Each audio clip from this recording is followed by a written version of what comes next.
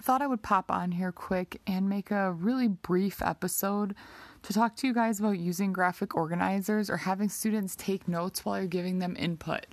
So there are some classes that can effectively engage with you and participate appropriately and contain their excitement and energy. And then there are some classes that can't. And there are also some students that may need that little extra help to keep them focused, whether they have learning challenges or attention challenges, or maybe they are just a lower performing group that needs that pencil to paper work during school to keep them motivated. I really want to encourage you to try using graphic organizers. Now, I did a whole podcast episode last fall, probably around this time, maybe November, talking about how graphic organizers saved my sanity last year. And 100%, they are my best classroom management tool of the year. That's new for me, at least. So I have found that asking students to do simple tasks such as split your page into 6 groups or into 6 equal boxes, and we're going to talk about 6 pictures, and I want you to write down 2 pieces of notes for each picture. Or I want you to copy down the Spanish sentences I write about each picture. Or I want you to write down 3 events as they happen in the story.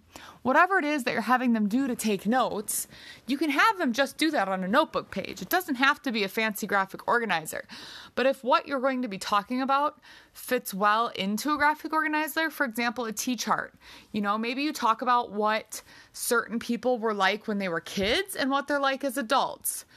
So in one column, they put the childhood descriptor, and in the other column, they put the current descriptor.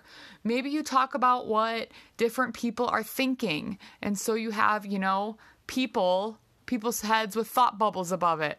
Or maybe you have a story mountain, and you're going to be telling a story, so students fill in notes on the story mountain as you tell the story. I'm not saying that you should utilize these every day, but for some groups, you might want to. I have one particular group of 5th graders this year that is a little bit more challenging due to the way that students were grouped because of the smaller classes for COVID precautions. And this one group, I was a little anxious to teach them a lesson about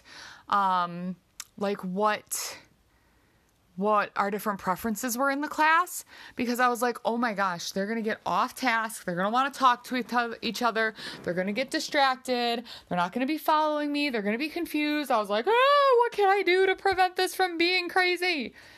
Well, so what I did was I randomly threw up an outline, not threw up, ew. I randomly drew an outline for a graphic organizer, and I made 2 columns. The first column was for students to put their personal preference. That way they could write it down and keep track of it without blurting it out in the middle of class.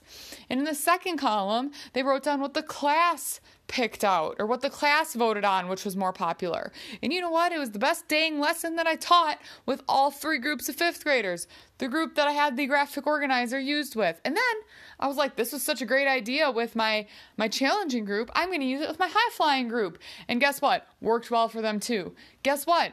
High flyers can write extra things on the graphic organizer. So if you're going to hold them accountable for writing notes and writing on things, I would highly recommend you allow students to write notes in their first language, because if you're just trying to show comprehension or show that they're following along, then that does it. So I tell my high-flying students, if you can, I tell the whole class this, because I don't care if it's a high flyer who wants to write in Spanish or a low flyer, regular flyer, any of the flyers should be writing in Spanish if they feel like it. So I tell them, if you're able to write in Spanish, that's my first preference. My second preference is Spanglish. My third preference is English, but you can write in any of those 3 languages on your notes. Unless, of course, I'm modeling writing in Spanish for them when I want them to copy it in Spanish. So anyhow, all of this to say, keep your expectations to an amount that you know all students will be successful with. So if you know that you're going to talk about 5 events in a story, not every kid is going to pick up on every single detail that you say in the story. So maybe as you have them take notes, say, I want you to write down 3 events that happened in the story. Or you can say at least 3.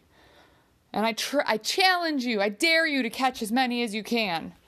That sounds weird too. It sounds like you're catching germs or something. Anyhow, the point is, give it a try. Having students put pencil to paper, not the worst thing in the world. Even for my virtual kids, like my online students, I had them take the notes on the different pictures we were describing last week, and I had them submit their notes to me. Did I tell them how they needed to do their notes? No. I said, if you want to create a document on Google Docs, do it. If you want to create a slideshow and take notes, do it. If you want to write them on paper and take a picture and send it to me, do it. I don't care how you do it. Do it in whatever way is best for you. That's automatic differentiation, right? In little ways that we can help them be successful. And just show me that you completed the work. So I would love for you to try out using either a graphic organizer, having students take notes. And oftentimes I'll give like a daily work score for them taking notes. And even in this hybrid time, I'll have them hold their notes up to me from the front of the room so I can see that they all have them. In normal times, I'll go around and I'll put, a sticker on them or a stamp, or I'll have a student go around and do that, or I'll draw on Mr. Sketch markers and then they all awkwardly sniff their notebooks. But give it a shot. It just might surprise you. It might be that added moment of like, oh, I can breathe as students are writing. Plus, it will slow you down when you're speaking in the target language because you need to make sure you're giving your students that time to take the notes. So give it a try, taking notes, using graphic organizers. It can help rein everything in for you. Let me know how it goes.